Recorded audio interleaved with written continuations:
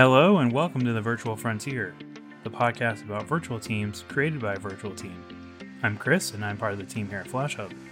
On today's episode, we have Niklas Dorn. Niklas is the co-founder and CEO of FileStage. FileStage helps companies such as LG, NBC, and Lufthansa create processes and workflows around reviewing and improving digital content. Niklas and Daniel talked about what it takes to successfully transition to a remote organization and what the most crucial parts of that transition are. So here is episode 23 of the Virtual Frontier featuring our guest, Niklas Dorn.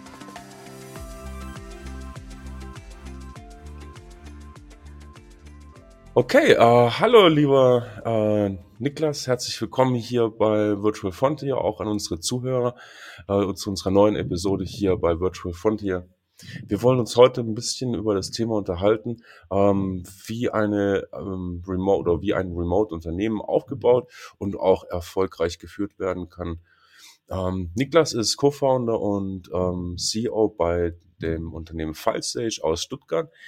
FileStage macht eine Web-Application, was sich hauptsächlich mit dem Teilen, Reviewen und dem Freigabeprozess von digitalen Content beschäftigt und diesen super easy und sicher gestaltet. Wo man also bisher noch als Unternehmen ineffizient und mühsam Kundendaten hin und her geschoben hat und Prozesse freigeben musste mit viel großem E-Mail-Ping-Pong, kommt eben FileStage zum Zug und ermöglicht, dass man an einem Ort online und sicher Workflows und Freigabeprozesse gestalten kann. Ich finde, das ist ein super Tool, gerade für Unternehmen, die in der aktuellen Zeit produktiv und effizient arbeiten wollen. Niklas, zu euren Kunden gehören aber auch große Unternehmen wie LG, NBC und Lufthansa und Six und andere große Big Player. Euer Unternehmen sitzt in Stuttgart und ihr arbeitet jetzt schon seit 5 Jahren oder sogar ein bisschen mehr voll remote mit Mitarbeitern auf dem ganzen Globus verteilt. Erzähl doch einfach mal ein bisschen von dir, wo die Geschichte von FileStage interessiert mich natürlich auch sehr und wie das Ganze so entstanden ist. Ja, super gerne, genau. Also Hintergrund ist, ich komme selber aus dem Marketing, beziehungsweise unser Team hat viel Erfahrung im Werbebereich. Und wie du auch schon gesagt hast, wir selber haben damals immer das Problem gehabt, wie können wir eigentlich Inhalte mit unseren Agenturen abstimmen? Wie können wir das mit anderen Abteilungen abstimmen? Wie können wir irgendwie Stakeholder mit einbeziehen, wenn wir Inhalte produzieren? Und typischerweise war es halt so, wenn du dann ein Video oder eine Broschüre oder irgendwas in die Richtung angefangen hast zu produzieren, bist du so rucksflugs in so einem E-Mail-Ping-Pong eigentlich gelandet. Und das war einfach der super Stress. Am Ende weiß keiner mehr, wer hat wann wie was gesagt. Was ist jetzt der Status meines Contents? Ist der jetzt freigegeben? Wann können wir denn damit rechnen, dass wir den publizieren können? Und so hat es damals angefangen. Wir haben gesagt, es kann nicht sein, dass es dafür nicht eine einfache Online-Lösung gibt, um gemeinsam Inhalte freizugeben, zu besprechen. Das war der Startschuss. Und so haben wir eben damals dann das Unternehmen FileStage gegründet. Das ist, wie du gesagt hast, ein paar Jährchen her. Und sind dann nach 1-2 Jahren eigentlich Arbeit im Team, im Büro zusammen, sind wir irgendwann rübergegangen auf Remote. Das war so das, wie wir das Unternehmen jetzt führen. Wir haben da zunächst angefangen, die Entwicklung komplett remote aufzubauen. Das heißt, dass einfach unsere Entwickler an anderen Orten zusammengearbeitet haben, gesessen haben. Und jetzt seit 3 Jahren ist es eben so, dass unser Unternehmen komplett remote ist. Das heißt wirklich, das komplette Team, unsere ganzen paar 20 Leute wirklich verteilt arbeiten. Genau. Wie kam es damals überhaupt zu der Entscheidung zu sagen, dass ihr auf Remote-Mitarbeiter zurückgreift oder euch aus dem Stuttgarter Raum rausbewegt, was die Mitarbeitersuche angeht? Also ich glaube, es ist so der eine Grund, warum auch viele andere Unternehmen angefangen haben. Also ganz ursprünglich war es mal so, wir haben natürlich irgendwann versucht, das Unternehmen hochzuskalieren, mehr Leute einzustellen. Und das erste Problem, woran wir gelaufen sind, ist im Prinzip, dass wir keine Entwickler gefunden haben im Raum Stuttgart. Wir haben da wirklich super viele Leute auch angeschrieben, hatten auch irgendwie sehr viel Response, aber haben einfach keine guten Leute gefunden für unser Startup. Und haben dann gesagt, naja, okay, dann müssen wir andere Wege gehen. Haben das ganze Ding dann eben remote online ausgeschrieben und hatten halt innerhalb von einer Woche über 200 Bewerbungen für so eine Entwicklerposition. Und das war so ein bisschen der Aha-Moment für uns, um zu sagen, naja, okay, also das Recruiting-Problem haben wir auf jeden Fall gelöst. Mit der Zeit haben wir dann gemerkt, naja, da kommen noch eine ganze Menge weiterer Vorteile dazu. Also das Personalthema war natürlich riesengroß am Anfang. Und dann aber auch gemerkt, dass man einfach auch einen ganz anderen Schlag Menschen findet, also einfach Leute, die viel Erfahrung mitbringen, die vielleicht auch im Corporate-Umfeld gearbeitet haben, aber auch Startup-Erfahrung haben und die dann einfach sagen, okay, ich brauche jetzt mehr Flexibilität, ich will vielleicht jetzt nicht mehr in der riesigen Stadt wohnen, sondern irgendwo auf dem Land, will aber trotzdem irgendwie einen guten Job machen.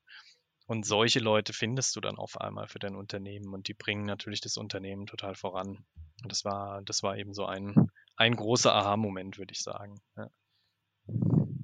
Wie war das für euch so, als ihr dann aus dieser, vielleicht kannst du das nochmal beschreiben, wie ihr so als ihr so aus der Suche herausgekommen seid und auf einmal im Überfluss an Bewerbungen oder einen Überfluss an Bewerbungen gehabt hat? Was hat das bei euch im Unternehmen ausgelöst? Mhm.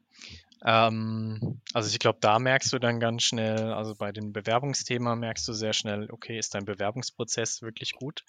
Ist der darauf ausgelegt, so viele Leute einfach auszuscreenen und irgendwie Interviews zu machen? Das heißt, das war dann so das Erste, was wir dann relativ schnell verbessert haben. Uns einfach einen Prozess zu überlegen, wie können wir systematisch rekrutieren und den Bewerbungsprozess steuern, bis hin zum Onboarding. Wie machst du eigentlich so ein Onboarding, wenn Mitarbeiter gar nicht bei dir im Büro sind? Wie musst du das aufbauen? Und die Erfahrung, die wir gemacht haben, das Spannende ist, am Ende ist es eigentlich wie soll man sagen, wie so eine Art Brandbeschleuniger, dass du, dass dich dazu zwingt, möglichst schnell deine Prozesse auf Vordermann zu bringen. Also alles, was du im normalen Unternehmen, was du so mal zwischen Tür und Angel besprichst, was du vielleicht in der Teeküche kurz irgendwie ausgleichst oder was du halt im persönlichen Gespräch schnell klären kannst, das hast du halt im Remote-Team nicht. Das heißt, es ist ganz, ganz wichtig, dass die Informationen transparent da sind, dass die Prozesse klar sind, dass die Informationen für alle verfügbar sind und dass man irgendwie weiß, wie Abläufe funktionieren. Ebenso so ein Onboarding-Thema funktioniert halt nicht, wenn du nicht einen klaren Ablauf definiert hast vorher. Und wir arbeiten da ganz stark mit so einem Checklistenprinzip. Wir haben dann auch einen Buddy bei uns im Team, der dann da mit reingeht und den neuen Mitarbeiter dann auch coacht in Videokonferenzen.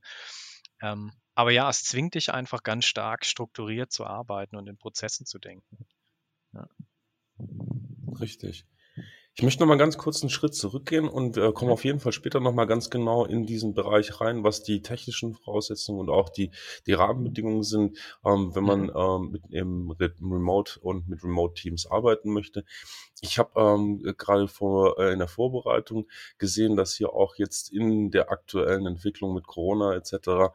Pro Bono Support für Unternehmen anbietet, die eben im Endeffekt in den zwangsweise in Remote gestoßen wurden in den letzten Wochen und Monaten. Auch bei Bright Solutions und FlashUp haben wir diesen Service für Unternehmen bereitgestellt. Möchtest du vielleicht da nochmal kurz, wenn du Erfahrungen hast, was dazu erzählen, wie das gelaufen ist für euch, was ihr für Erfahrungen gemacht habt, wo ihr, was ihr vielleicht gelernt habt, wo ihr drauf gestoßen seid, was berichten Unternehmer? Ja, sehr, sehr gerne. Also ich glaube, das war auch das, wie wir ursprünglich mal in Kontakt gekommen sind in den letzten Wochen, uns gegenseitig quasi auch als Unternehmen kennengelernt haben.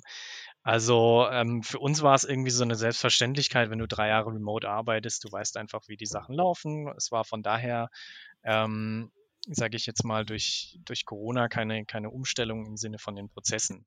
Für uns war das irgendwie genau wie vorher. Gleichzeitig haben wir natürlich mitbekommen, einfach von unseren Kunden, von den ganzen Gesprächen da draußen, dass ganz viele Unternehmen auf einmal schon so diese große Herausforderung sehen, okay, wie kann ich jetzt innerhalb von einer Woche im Prinzip auf Homeoffice und Remote-Arbeit umstellen? Ist ja auch was wir nicht in einer Woche irgendwie durchgezogen haben, sondern wo wir uns auch länger mit beschäftigt haben. Und wir haben dann gesagt, okay, wie können wir denn die Erfahrungen, die wir da gesammelt haben, wie können wir die jetzt eigentlich möglichst schnell zur Verfügung stellen? Wie können wir anderen Unternehmen helfen? Wie können wir anderen Personen helfen aus dem Netzwerk?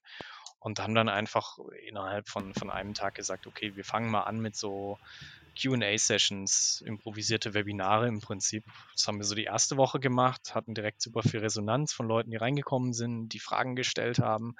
Alles Mögliche von eben, wie machst du ein Onboarding, wie machst du eine Meetingstruktur im Remote-Team, Wie baust du deine Prozesse auf? Welche Tools benutzt du? Also ganz, ganz viele Fragen kamen da, die wir dann in diesen Webinaren beantwortet haben die Sachen dann im Nachgang eben auch noch über Blogbeiträge zur Verfügung gestellt und sind jetzt dazu übergegangen, im Endeffekt Inhalte systematisch ein bisschen zu produzieren und zu teilen, immer aus Fragen heraus, die man einfach hat, wenn man ein Remote-Team aufbaut.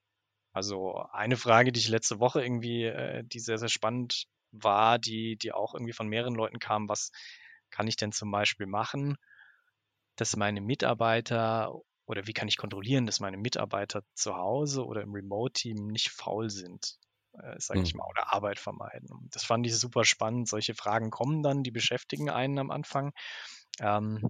Abgekürzt gesagt, es wird eigentlich nicht passieren, dass jemand zu Hause faul ist, wenn er motiviert ist.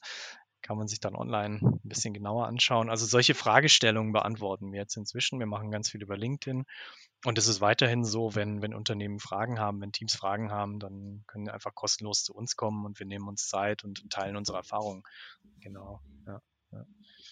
Ja, ich denke, das ist auch ganz wichtig in der aktuellen Situation, auch als Unternehmen über den Tellerrand hinauszuschauen und zu sagen, okay, abgesehen vom Umsatz und vom Bestehen des Unternehmens, wie können wir kooperieren, wie können wir anderen Unternehmen weiterhelfen, damit im Endeffekt diese Transition in den digitalen Prozess einfacher funktioniert, in die digitale Welt. Wie du es schon angesprochen hast, das ist bestimmt keine Sache, die von heute auf morgen passiert. Eine Remote-Kultur entsteht eben auch über die Zeit, über die Jahre vielleicht sogar. Und da möchte ich mir mit dir auch gerne die Zeit nehmen, um mich mal über die Erfolgsfaktoren für den Aufbau so eines Remote-Unternehmens zu unterhalten. Wir haben ganz kurz am Anfang schon gesprochen, was waren die Gründe für euch, die Unternehmens- und Arbeitsform so weit umzustellen und warum ihr euch dafür entschieden habt. Fachkräftemangel in Stuttgart war ein Thema. Was hat da vielleicht noch mit reingespielt? Also vielleicht das, was du gerade gesagt hast, finde ich super spannend. Also am Ende, ich glaube, man muss auch sehen, ganz viele Unternehmen sind jetzt irgendwie ins kalte Wasser geworfen worden, so, weil die Umstellung einfach da ist. Man muss es jetzt auf einmal machen. Ich glaube, viele Mitarbeiter gerade oder auch Führungskräfte hatten vorher schon Interesse, das Thema irgendwie anzugehen und haben gesagt, eigentlich ist es ja sinnvoll, digitaler zu arbeiten und remote zu arbeiten und den Leuten irgendwie mehr Flexibilität zu geben. Und ich glaube, was man jetzt merkt, dass dann mit einem Mal alles, was vorher so als, ja, das geht nicht, das funktioniert nicht, abgetan wurde, ist halt innerhalb von einer Woche, sage ich mal, so komplett 180 Grad gedreht worden und auf einmal geht's halt, ne? Und ich finde, das ist halt spannend. Ich sehe da halt eine Riesenchance für Unternehmen, die sich jetzt damit beschäftigt haben, dieses Momentum auch zu nutzen und die Möglichkeiten, die man jetzt eigentlich so mal so kennengelernt hat, die weiter zu verfolgen. Also ich kann mir sehr, sehr gut vorstellen für viele Unternehmen, dass es unglaublich hilfreich ist, jetzt systematisch einfach mit dieser Remote-Brille Prozesse anzuschauen, zu überlegen, wie man Mitarbeiter führen möchte und das einfach auf ein neues Level zu heben. Und zurück zu deiner Initialfrage, also für uns neben diesem Recruiting-Thema, das zweite Thema, muss ich sagen, man findet einfach irgendwie Leute, die ganz anders arbeiten, beziehungsweise wenn man sich remote aufstellt, erfordert das eine andere Arbeitsweise, die uns sehr liegt als Unternehmen. Also Teil unserer Werte ist, ein großer Wert ist, dass die Leute Ownership nehmen, also wirklich sich verantwortlich fühlen für Dinge und wir gerne diese Ownership auch geben. Also wir glauben nicht dran, dass man irgendwie jetzt Mitarbeiter micromanagen muss, sondern wir glauben halt dran, dass man gemeinsam sagt, so, das ist das Ziel, das ist die Vision, das ist das große Warum machen wir das. Und Remote, der dann die Möglichkeit gibt als Mitarbeiter, wenn du da Lust drauf hast, dich wirklich selber auszuleben und mehr Ownership zu leben, eigenverantwortlicher zu arbeiten. Und das ist, finde ich, was für jeden einzelnen Mitarbeiter, glaube ich, dem das liegt, einfach eine tolle Erfahrung ist, dass man selber eigenverantwortlich in seinem Bereich arbeiten kann, auch Entscheidungen treffen kann, dass man das Vertrauen von einem Unternehmen kriegt, ja, am Ende ist es so, ich kann jetzt nicht die Arbeitszeit kontrollieren oder wie viel du dann am Arbeitsplatz machst oder ob du nebenbei irgendwie die Wäsche machst oder keine Ahnung. Das ist uns als Unternehmen auch egal. Aber ich weiß halt auf der anderen Seite, jemand, der in der Umgebung so arbeiten möchte, der ist in der Regel viel produktiver. Und das ist was wir als Unternehmen merken. Und auf der anderen Seite glaube ich, das ist was wir halt sehr wertschätzen, ist, wir arbeiten sehr gerne mit Leuten, die diese Verantwortung nehmen und auch eigenverantwortlich arbeiten wollen, weil wir natürlich umgekehrt auch merken, dass es einen entlastet als Führungsperson, als Führungsteam. Also du hast dadurch, dass du den Mitarbeitern mehr Freiraum gibst und auch irgendwie einen Rahmen schaffst, in dem man sich bewegen kann, hast du auf einmal viel mehr Freiraum für dich selber und bist gar nicht mehr so darin gefangen, jetzt alles zu kontrollieren und irgendwie selber zu machen. Und das ist halt, finde ich, ein sehr schönes Konstrukt, was Remote-Arbeit, glaube ich, nochmal befördert, ja. Also was Remote nochmal verstärkt wird. Genau.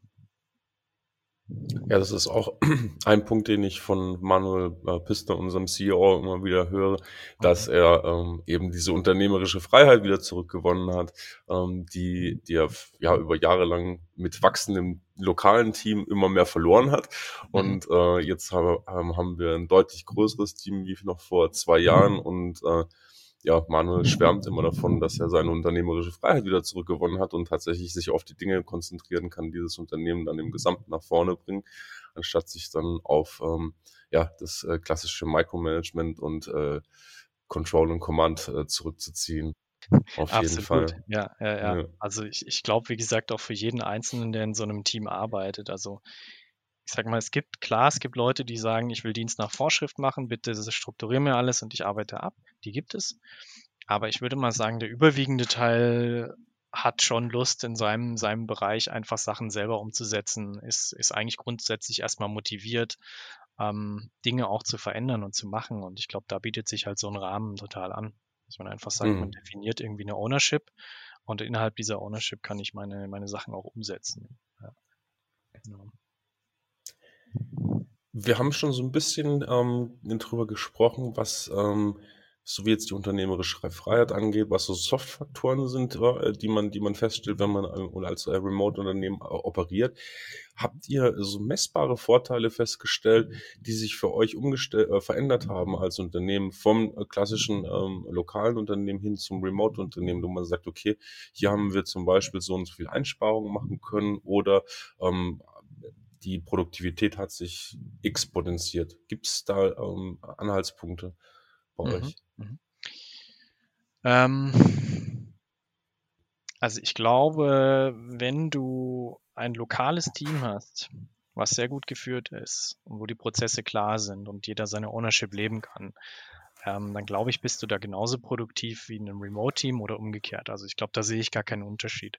Also es ist für mich dann kein Thema Remote oder Büro, sondern es ist für mich Thema, was sind die Werte in meinem Unternehmen, wie lebe ich diese Werte, wie baue ich eigentlich meine Prozesse auf, dass jeder optimal arbeiten kann und dass die einzelne Person jetzt, sage ich mal, nicht durch irgendwelche Idiotenaufgaben abgelenkt ist, durch Ineffizienzen, also irgendwie Sachen machen muss, nur weil der Prozess schlecht ist oder was, was natürlich ein großes Thema ist, glaube ich, was du hast in dem Bürokontext, ist oft, dass die Leute versuchen, sich, soll man sagen, gut darzustellen, zu glänzen, durch Äußerlichkeiten, sich besser zu positionieren, vielleicht irgendwie Sachen zu machen, immer Freitagabend noch spät im Büro rumzuhängen, damit der Chef denkt, oh, der arbeitet ganz viel. Also ich glaube, solche Sachen, die fallen halt raus in dem Team. Also einfach diese, soll man sagen, das trägt ja am Ende nichts zur Produktivität deines Unternehmens bei. Es ist einfach nur Selbstdarstellung. Und ich glaube, sowas funktioniert halt im Remote-Team nicht. Das fliegt halt raus. Es ist halt sehr viel ergebnisbezogener. Das finde ich halt gut. Es ist sehr viel rationaler. Also wenn du Meetings machst oder so, geht's halt sehr stark darum, lass uns Probleme zusammen lösen, lass uns irgendwie Herausforderungen angehen. Es gibt in der Regel irgendwie eine Dokumentation zu den einzelnen Sachen. Das heißt, du hast mehr Transparenz über die Entscheidungen, du hast transparentere Prozesse, du hast Sachen dokumentiert. Und ich glaube, dadurch kommt halt mehr Produktivität ins Team, weil du auch automatisch dann weniger Ablenkung hast. Also die Sachen, die sonst ablenken, die eben wie diese Selbstdarstellung, die haben irgendwie keinen Raum, so zumindest in unserem Team nicht. Und das ist was natürlich sehr, sehr wertvoll ist. Das andere muss man auch sagen, rein kostentechnisch von der Struktur kannst du es natürlich schon ein bisschen anders aufbauen. Also ich sage jetzt mal, wenn du eine Firma irgendwie in München oder in Hamburg oder in New York oder so führst und alle Mitarbeiter müssen da wohnen, dann ist auch klar, dass die mehr verdienen müssen, weil einfach die Lebenshaltungskosten viel teurer sind in solchen Städten. Auf der anderen Seite, wenn ich einem Mitarbeiter die Möglichkeit gebe, ich weiß nicht, irgendwo auf dem Land zu wohnen oder irgendwo in einem dünn besiedelten Teil am Meer, oder wo auch immer er wohnen möchte, was weiß ich, irgendwo im Schwarzwald, wo einfach die Lebenshaltungskosten niedriger sind, dann ist dieser Mitarbeiter wahrscheinlich auch bereit, ein bisschen Abstrichen beim Gehalt zu machen, weil er umgekehrt eben an einem Ort wohnt, wo es sehr viel günstiger ist und er kann trotzdem in einem Unternehmen arbeiten, was halt einfach toll ist, was gut funktioniert. Das heißt, ich glaube, du hast einen leichten Lohnvorteil gegenüber Unternehmen, die jetzt halt in großen, teuren Städten lokal Mitarbeiter suchen müssen. Hey everyone, Chris here. We'll get back to our conversation with Nicholas Dorn shortly. I just wanted to give a quick thank you and shout out to Ariana79 for their review of our show on Apple Podcasts. They said, "It always delights me to listen to uncommon topics around new work, agile transformation, and virtual teams." Thank you so much for that review, Ariana79. We really appreciate it. Reviews like that help people find our show. So if you like what you're hearing, please head over to your favorite podcast app and leave us a review. You just might be featured right here, just like this, in a future episode. Now back to our conversation with Nicholas Dorn.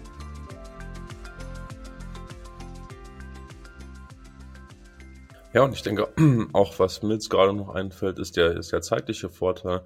Na, bevor du so einen Mitarbeiter in München oder New York dann angesiedelt hast, vergehen teilweise Monate, bis der dann wirklich dann mal dort sitzt und ins produktive Arbeiten kommt. Und mit dem Remote-Mitarbeiter ist der Prozess vielleicht in Wochen erledigt, ne? Oder sogar weniger, bis der dann tatsächlich ins produktive Arbeiten kommt. Absolut, ja. Also einerseits musst du natürlich relativ schnell in so ein produktives Arbeiten kommen, weil, die Personen sitzen ja irgendwo verteilt. Also was machen die, wenn das Onboarding abgeschlossen ist? Du wirst irgendwie anfangen, produktiv zu arbeiten. Und auf der anderen Seite genau, also ich glaube, wenn jemand beschließt, was ist ich, zu deiner Firma zu kommen, die lokal ist, dann muss er umziehen, dann muss er eine Wohnung finden, dann muss er sich da einleben. Das ist ja was man nicht unbedingt immer machen will. Gerade wenn du jetzt eine Familie hast und du sagst, ich habe mich jetzt gerade hier eingerichtet, dann hast du vielleicht gar keine Lust, jetzt schon wieder wegen dem nächsten Arbeitgeber irgendwo hinzuziehen. Und solche Personen findest du natürlich und das macht dein Unternehmen, glaube ich, auch extrem attraktiv, wenn du das remote aufgebaut hast, dass es einfach Mitarbeitern Flexibilität gibt, da zu wohnen, wo sie möchten. Ganz klar ist auch dieses Thema Pendelzeit einsparen. Also ehrlicherweise, wer hat Lust, irgendwie 1-2 Stunden am Tag zu pendeln? So, das ist irgendwie eigentlich total grausam, ja, tatsächlich. Also es ist einfach verschenkte Lebenszeit, die man da irgendwie verbringt. Abgesehen davon, sagen wir mal so, wir kennen alle die Umwelt- und CO2-Probleme. Es ist vielleicht auch nicht unbedingt immer das Schlauste, jeden Mitarbeiter jeden Tag auf die Autobahn zu schicken, dass er da seinem Unternehmen kommt. Also ja. Ja, vor allen Dingen, wenn der dann mal 2 Stunden auf der Straße unterwegs war und sich im Verkehr durchkämpfen musste, dann kommt er natürlich auch nicht entspannt und freudig im Büro an, sondern ist dann schon mal um 9:30 Uhr gestresst und aufgeregt und hat die 2 Stunden Traffic im Kopf, ne? Ja, absolut. Das ist auch ein Thema. Das ist ein Riesenthema, glaube ich, absolut. Ja. Wir haben schon so ein bisschen so teilweise reingeschnitten in die verschiedenen Faktoren und großen Bausteine, die für ein Remote-Arbeiten erforderlich sind, um im Endeffekt ein Unternehmen erfolgreich führen zu können, so wie ihr das auch tut. Ich habe mal so drei große Stichworte aufgeschrieben. Vielleicht kannst du noch mal so 1 oder 2 Beispiele sagen, die da für dich dazugehören als Unternehmensführer. Das sind zum einen die Werkzeuge, großartige Werkzeuge. Das sind die Workflows und Prozesse, die wichtig sind. Und auch der kulturelle Hintergrund, der Fit und die Werte. Wir haben alles schon mal so ganz kurz angesprochen. Ich möchte aber gerne noch mal ein bisschen prägnanter machen, weil es ist auf jeden Fall wichtig ist, wenn Unternehmen heute auch drüber nachdenken, ins Remote arbeiten zu kommen oder vielleicht auch nach Corona mit ihren Mitarbeitern die Möglichkeit aufrechterhalten wollen, remote arbeiten zu können oder diese Option bereitzustellen. Magst du da vielleicht nochmal so ein, zwei Beispiele aus eurem eigenen Unternehmen sagen oder generell, was dir dazu in den Sinn kommt, was eben die grundlegenden Voraussetzungen sind, um erfolgreich remote zu operieren? Ja, ja, absolut. Also wie du gesagt hast, genau. Also ich sehe, für uns sind es irgendwie echt 3 Komponenten. Also es sind Werte, es sind Workflows und am Ende sind es auch Tools, die ich dann brauche, die aber als Letztes ausgewählt werden. Also für uns beginnt eigentlich immer alles mit den Werten.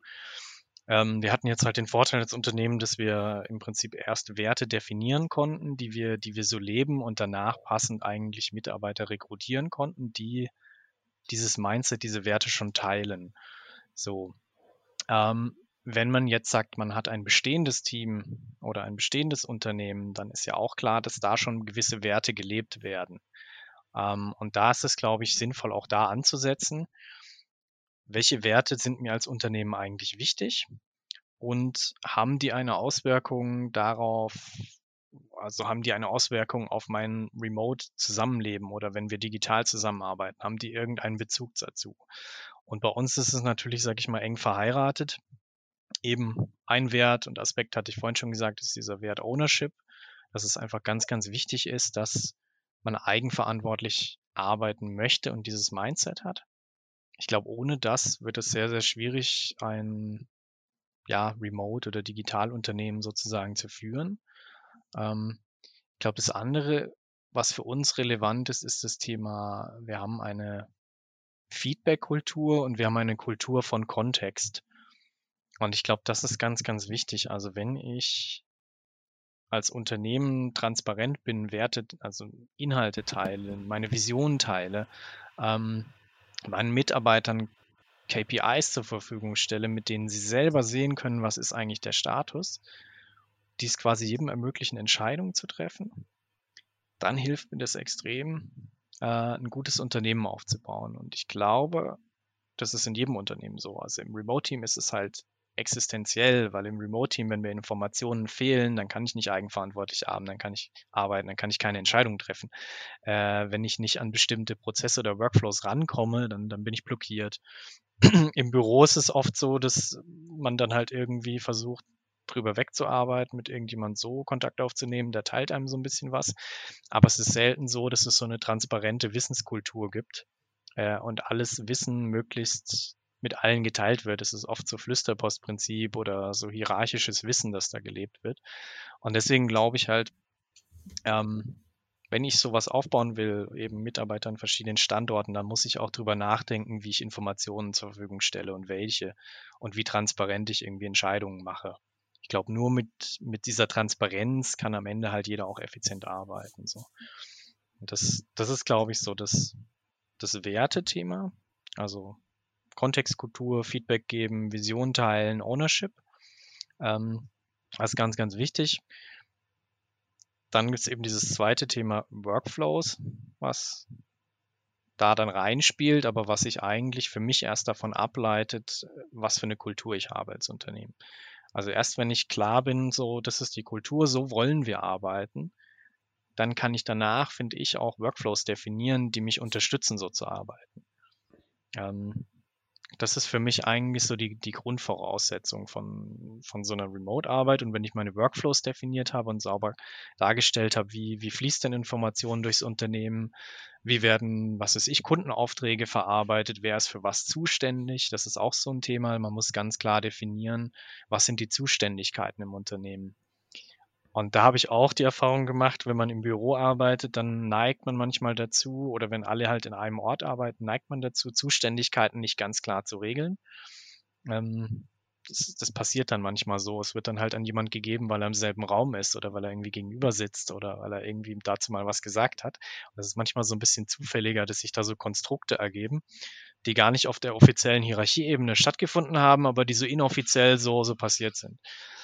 Und das ist halt, glaube ich, was, da wird man relativ schnell drauf stoßen, wenn man dann remote arbeitet, dass man das im Prinzip genau definiert, vielleicht auch neu verhandelt. Wer macht in welchem Fall was? Wer nimmt, was weiß ich, Kundengespräche an? Wer bearbeitet Supportanfragen? Wer beschäftigt sich mit, was weiß ich, mit Bugs in unserem Fall im Softwareunternehmen? Wer macht wann was? Und sich darüber klar zu werden, ist, glaube ich, unglaublich wichtig, um dann eben optimale Workflows auch zu bauen dafür. Ja. Ja. Spannend, ja, weil das mit dem Kollege, ich leg dir das mich mal kurz auf den Schreibtisch, schau doch mal drauf, wenn du Zeit hast. Das funktioniert halt im Remote-Team relativ schlecht bis gar nicht. Ja, man muss Dinge eben explizit machen, so wie du es auch schon angesprochen hast, und tatsächlich drüber nachdenken für jeden einzelnen Geschäftsbereich oder für jedes Team, wo, was, wann, welche Kommunikation und welches Wissen bereitgestellt wird, ne, um eben dieses erfolgreiche Arbeiten zu ermöglichen. Ja, ich glaube, es ist halt dieses, also vielleicht extrem ausgedrückt, ist es halt eher 0 und 1 als irgendwie Grauzone so. Also man muss, glaube ich, sehr viel stärker klare Entscheidungen treffen, wie man gewisse Sachen, wie man Informationen durchs Unternehmen fließen lassen will und wer eben für was verantwortlich ist. Und wenn man das aber gemacht hat, dann glaube ich, ist es ein super gutes Instrument, um Frustration zu vermeiden, um Konflikte zu vermeiden, weil das, was ich irgendwie gelernt habe in der Vergangenheit, ist der häufigste Grund, warum irgendwie Reibung entsteht, Konflikte entsteht, ist, weil Sachen nicht klar definiert sind. Und dann der eine denkt, nein, er ist dafür verantwortlich und der andere denkt, nein, er ist dafür verantwortlich oder sie. Und man sich dann quasi so den schwarzen Peter so hin und her spielt.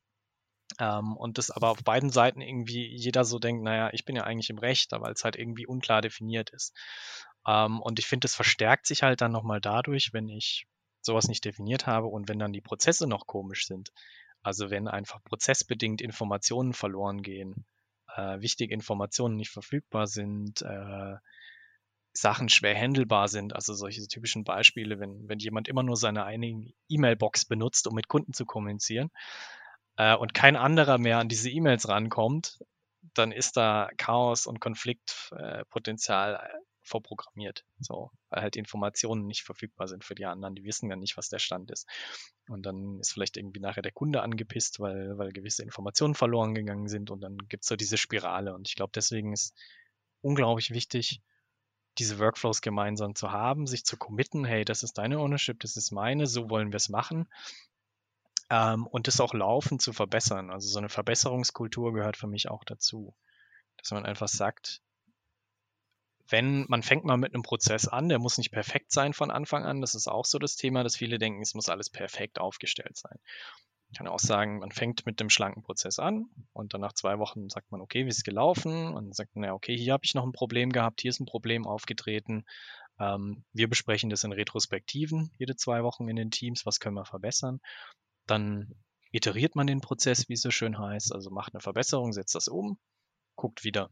Und so nähert man sich irgendwie was an, was halt sehr gut funktioniert. Also dass man einfach diese Verbesserungs-Feedback-Kultur auch bei seinen Prozessen drin hat. Das ist, glaube ich, wichtig. Und gleichzeitig auch nicht böse darüber ist, wenn jemand anders irgendwo kommt und sagt, hey, in deinem Prozess, da habe ich ein Problem gehabt, das hat für mich nicht funktioniert. Also man muss das offen ansprechen dürfen. Ja.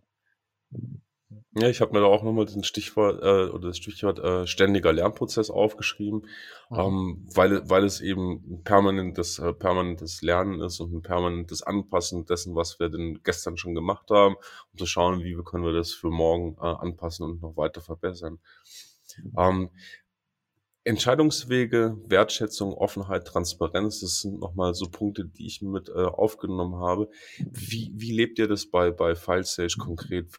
Kannst du da mal so einen klassischen Tag beschreiben vielleicht oder Punkte oder Erfahrungen beschreiben, wie das bei euch umgesetzt und gelebt wird? Ja, also ich glaube, es gibt verschiedene Ebenen. Also die eine Ebene, vielleicht fange ich mal so ein bisschen bei diesen Meetingstrukturen an. Die haben wir uns geschafft durch Meetingstrukturen. Also es gibt einmal im Monat ein All-Hands-Meeting, da kommt das gesamte Unternehmen zusammen in eine Online-Konferenz. Jedes Department, was weiß ich, Marketing oder die Entwicklung, hat auch eine gewisse Zeit in dem Meeting, Sachen zu präsentieren. Und da geht es ganz stark darum, den anderen Teams zu zeigen, woran wurde denn gearbeitet im letzten Monat, was hat gut geklappt, was war ein schwieriges Thema, wo könnten wir Hilfe gebrauchen, wo brauchen wir Feedback. Und das ist einfach was, wo halt alle mal mitbekommen, was ist die Strategie. Was wir auch ganz stark machen in solchen Meetings, und da muss ich sagen, da haben wir extrem gute Erfahrungen gemacht. Wir hatten am Anfang ein bisschen Zweifel, ob das so richtig ist. Wir haben unsere ganze Unternehmensstrategie dem Unternehmen auch vorgestellt, also allen. Das heißt, sehr transparent gemacht, hey, wir stehen jetzt aktuell hier, das sind die Zahlen, so sieht der Markt aus, so wollen wir den Markt angehen, das ist die Strategie, so sieht das Wettbewerbsumfeld aus. Also alles, was du im Prinzip so auf Management-Ebene dir denkst und vorbereitest, das teilen wir transparent mit unserem Team. Und zeigen denen, da soll die Reise hingehen und hey, da sind wir gerade und das ist noch sau schwierig, aber da sehen wir quasi, da ist das Gold, da macht Spaß, da wollen wir hin als Unternehmen. Und da haben wir halt gemerkt, dass es extrem motivierend wirkt für jeden Einzelnen und dass daraus sehr gute Sachen entstehen. Also dass jeder Einzelne dann anfängt, das weiterzudenken und sich zu überlegen, in seinem Bereich, was kann ich noch machen, dass wir da hinkommen. Das heißt, einfach in solchen Meetings Vision teilen, wieder Kontext teilen, hilft total. Das Zweite, was wir tun, ist im Prinzip so eine Meetingstruktur, dass wir sagen, wir haben Daily Meetings in den Teams, dass sich die Teams jeden Tag kurz in der Videokonferenz austauschen und sagen, woran habe ich gestern gearbeitet, was will ich heute machen und habe ich vielleicht irgendwo Schwierigkeiten, brauche ich irgendwo Hilfe. Ein wichtiger Aspekt, den dann damit reinbringt, den wir auch irgendwann aufgenommen haben, wie geht's mir? Das ist nämlich was, das siehst du im Remote-Team nicht. Wenn jemand morgens irgendwie nicht ins Büro reinkommt, also du kommst ins Büro, dann sagst du guten Tag, hallo, und alle anderen merken, hey, du bist gut drauf oder du bist schlecht drauf oder du bist krank oder nicht krank, also sowas bekommst du mit. Im Remote-Team bekommst du das erstmal gar nicht mit. Das heißt, wir haben überlegt, wie kann man das eigentlich mit einbinden, weil es ist, glaube ich, unglaublich wichtig zu wissen, wie geht's meinen Kollegen und dass die auch wissen, wie geht's mir. Vielleicht bin ich heute nicht so produktiv, weil ich irgendwie ein scheiß Wochenende hatte oder wie auch immer. Das nehmen wir halt vor allen Dingen in so Daily Meetings mit. In so Wochenmeetings, die haben wir auch, da sammeln wir quasi Ideen, die so während der Woche entstehen. Die kommen auf ein Board drauf und auf diesem Board werden die dann einmal pro Woche in einem speziellen Meeting besprochen. Also Marketing hat einmal pro Woche ein Meeting, wo sie priorisieren, welche Ideen wollen wir jetzt nächste Woche umsetzen. Und das wird auch wieder ganz, ganz transparent im Team geteilt. Das ist, glaube ich, auch ein sehr wichtiger Aspekt. Zusammen mit dem Thema, wir benutzen halt dann verschiedene Tools, um Informationen darzustellen, dass die einfach vorhanden sind. Wir teilen sehr viel Informationen über was weiß ich, ein internes Chat-Tool, so dass sie für alle verfügbar sind, so dass sich jeder einfach auch Sachen angucken kann und eben weiß, warum werden Entscheidungen getroffen, woran arbeiten die anderen Teams. Das ist unglaublich motivierend für das ganze Team, merkt man immer wieder. Bis hin zu Erfolge teilen, also einfach teilen, was ist gut gelaufen, was war cool.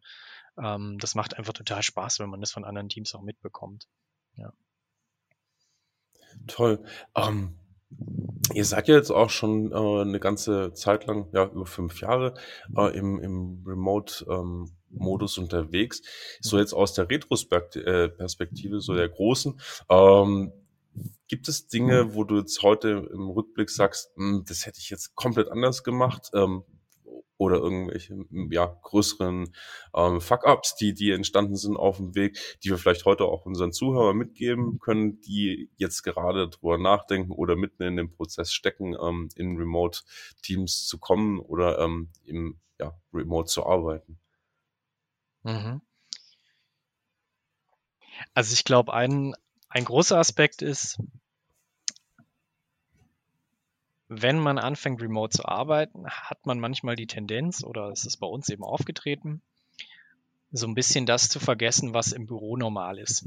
Das ist eben das, was ich gerade gemeint habe. Also du siehst, morgens ist jemand gut drauf, schlecht drauf, sitzt da irgendwie die ganze Woche da und macht Überstunden oder nicht.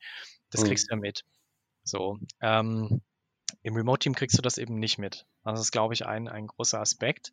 Und im Prinzip diese Komponente auszublenden, so, wie geht's jemand privat? So, macht's ihm gerade Spaß? Ist er gerade überfordert mit seiner Arbeit, wie auch immer, oder im Privatleben? Das auszublenden, das passiert relativ schnell in so einem reinen Remote-Digital-Team. weil du, wie gesagt, diese zwischenmenschliche Sache, das wird halt nicht automatisch kommuniziert. Das geht halt super schnell unter, weil du die meiste Zeit automatisch über Sachthemen kommunizierst. Und deswegen ist, glaube ich, haben wir halt gemerkt, du musst irgendwie Maßnahmen implementieren. Also du musst dich da auch irgendwie wirklich systematisch das aufbereiten, dass solche zwischenmenschlichen Sachen auch Raum haben und besprochen werden und bemerkt werden. Und das ist was uns am Anfang auch ein bisschen vor die Füße gefallen ist. Also wir haben es dann irgendwie gemerkt und gecheckt. Ja, du musst auch solche Sachen wie Feedbackgespräche musst du einfach irgendwie regelmäßig machen in den Teams mit den einzelnen Mitarbeitern, um solche Themen zu besprechen. Du kannst nicht quasi einfach nur rational auf Sachthemen arbeiten. Ich glaube, man darf auch nicht vergessen, dass gewisse Sachen, die man eben sonst macht. Also ich komme ins Büro und sage erstmal Hallo morgen, wie geht's euch? Und dann redet man kurz. Sagen wir mal, ich arbeite remote. Wir haben das jetzt irgendwann eingeführt, dass man auch Guten Morgen sagt, einfach in dem Chat und einfach mal die anderen begrüßt und eben in diesen Videokonferenzen täglich Guten Morgen einfach sich ein bisschen austauscht. Oder auch solche Sachen, die sonst da im Büro passieren, dass du dich mal auf einen Kaffee verabredest und dann einfach mal ein bisschen quatscht. Die passieren nicht automatisch. Das heißt, da muss man einfach Raum schaffen und sagen, ja, okay, wie können wir denn sowas auch ermöglichen in so einem Remote-Team? Das heißt, wir haben beispielsweise bei uns Donut-Calls eingeführt, wo einfach zufällig 2 Personen connected werden und sich dann einfach mal eine halbe Stunde per Videokonferenz austauschen über alles, was nicht arbeitsbezogen ist. Das ist ganz wichtig. Und ja, war auch für mich selber ein Learning, war so dieses Thema, wichtige Themen nicht schriftlich besprechen, nicht im Chat besprechen. Also es gibt manchmal einfach so Sachen, die sind missverständlich oder da hat der eine die Meinung und der andere hat die Meinung. Und wenn man dann anfängt, in so einem Chat-Post auf einmal solche wichtigen Themen zu besprechen und sich, sag mal, auszudiskutieren und sich vielleicht sogar zu streiten, das ist ungefähr das Schlechteste, was man machen kann, weil da einfach so viel Nuancen verloren gehen. Du siehst die Emotionen nicht, du siehst nicht, wie was gemeint ist, du hörst das nicht, einfach nur aus der schriftlichen Kommunikation heraus. Das war, glaube ich, so eins der größten Learnings, dass man dann sagt, naja, wenn da so ein Thema aufkommt, dann suche ich das persönliche Gespräch. Auch wenn der andere woanders sitzt, völlig egal. Ich suche das persönliche Gespräch und gehe in eine Videokonferenz mit ihm, mache ein kurzes Gespräch, diskutiere die Sache. Und damit lösen sich irgendwie 99% aller Probleme, während man, wenn man irgendwie so im Chat so die Sachen ausdiskutiert, ja, es öfter der Fall war, dass dann Leute irgendwie rausgehen und denken, so was soll der Scheiß.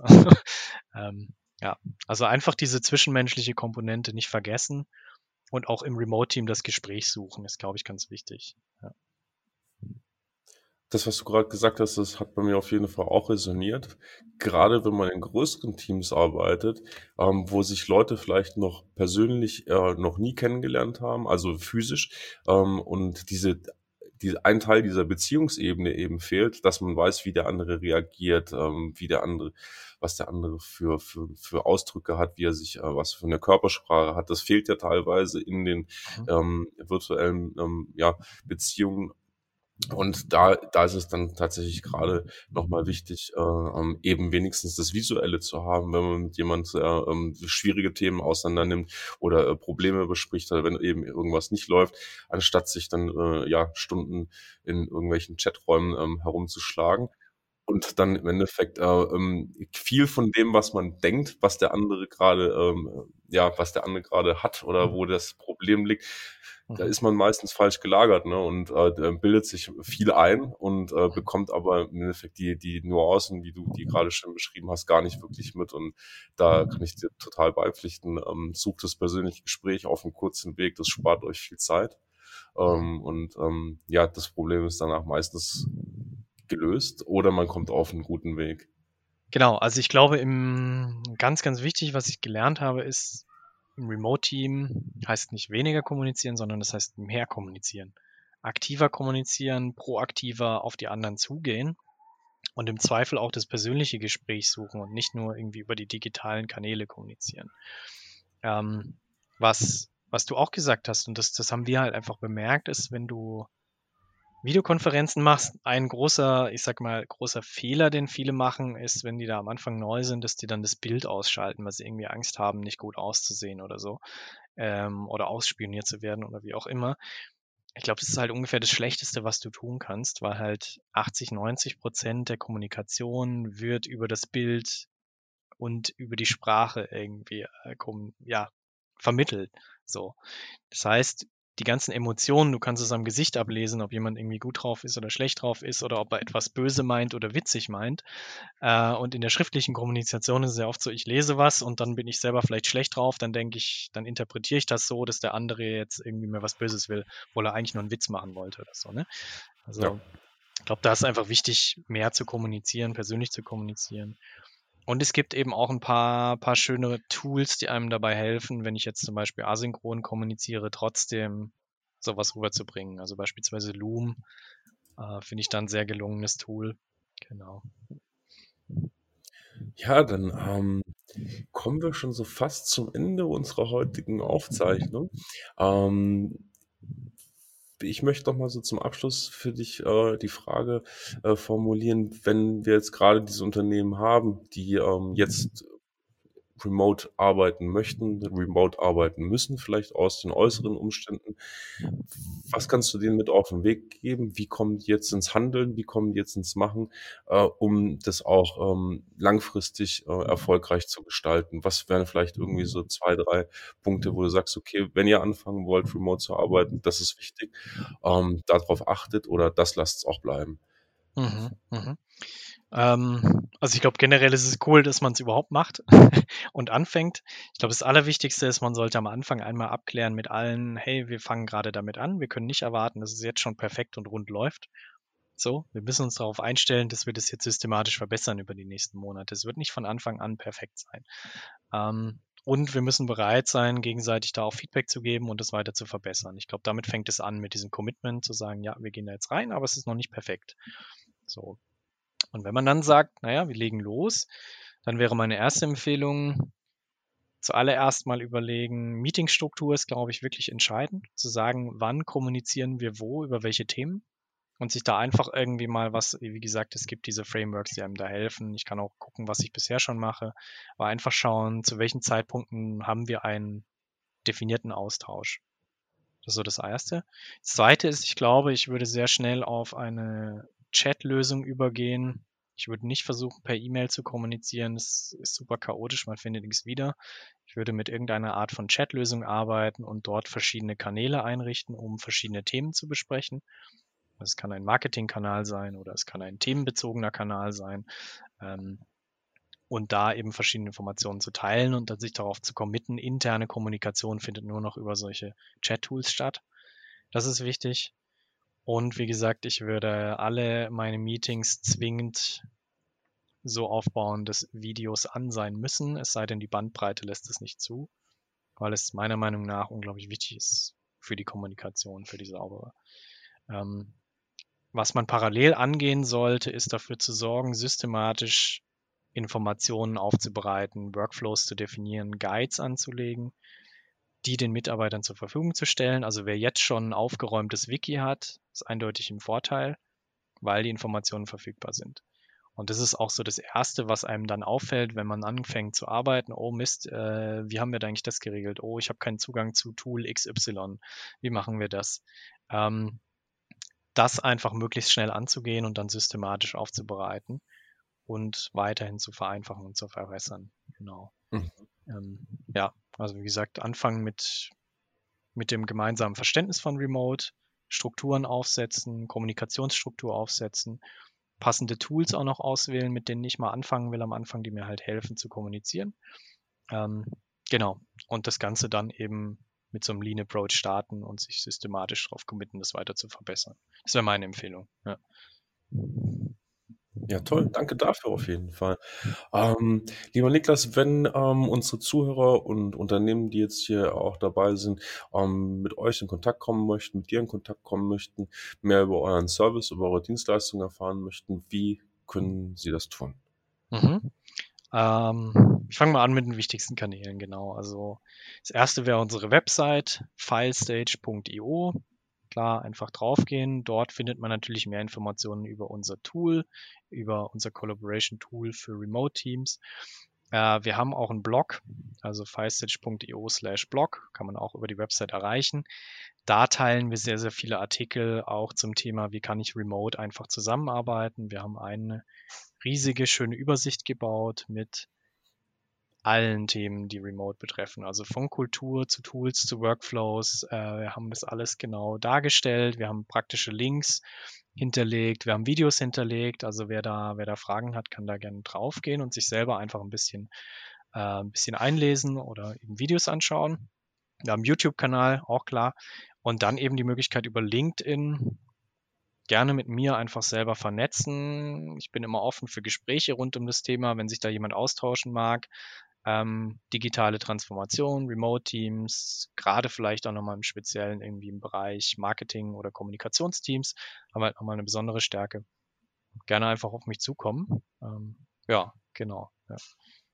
Super, genial. Ich danke dir recht herzlich. Ich denke, das wird auch für viele sehr hilfreich sein. Und dann sind wir, glaube ich, für heute durch bei unserer neuen Episode von Virtual Frontier. Ich danke dir nochmal ganz herzlich, Niklas, und auch unseren Zuhörern fürs Dabeisein und sag bis zum nächsten Mal hier bei Virtual Frontier. Dankeschön, super. I'd like to thank our guest Nicholas Dorn for joining us today. You can find out more about Nicholas at the links in the show notes. You can subscribe to the Virtual Frontier on Apple Podcasts, Google Play, Stitcher, or anywhere else podcasts are found. And while you're there, please leave us a review. Reviews help people find our podcast. And don't forget your review could be featured on a future episode, just like Ariana79 was earlier. If you want to learn more about virtual teams as a service, visit flashhub.io. On behalf of the team here at FlashHub, I'd like to thank you for listening. So until next episode, keep exploring new frontiers.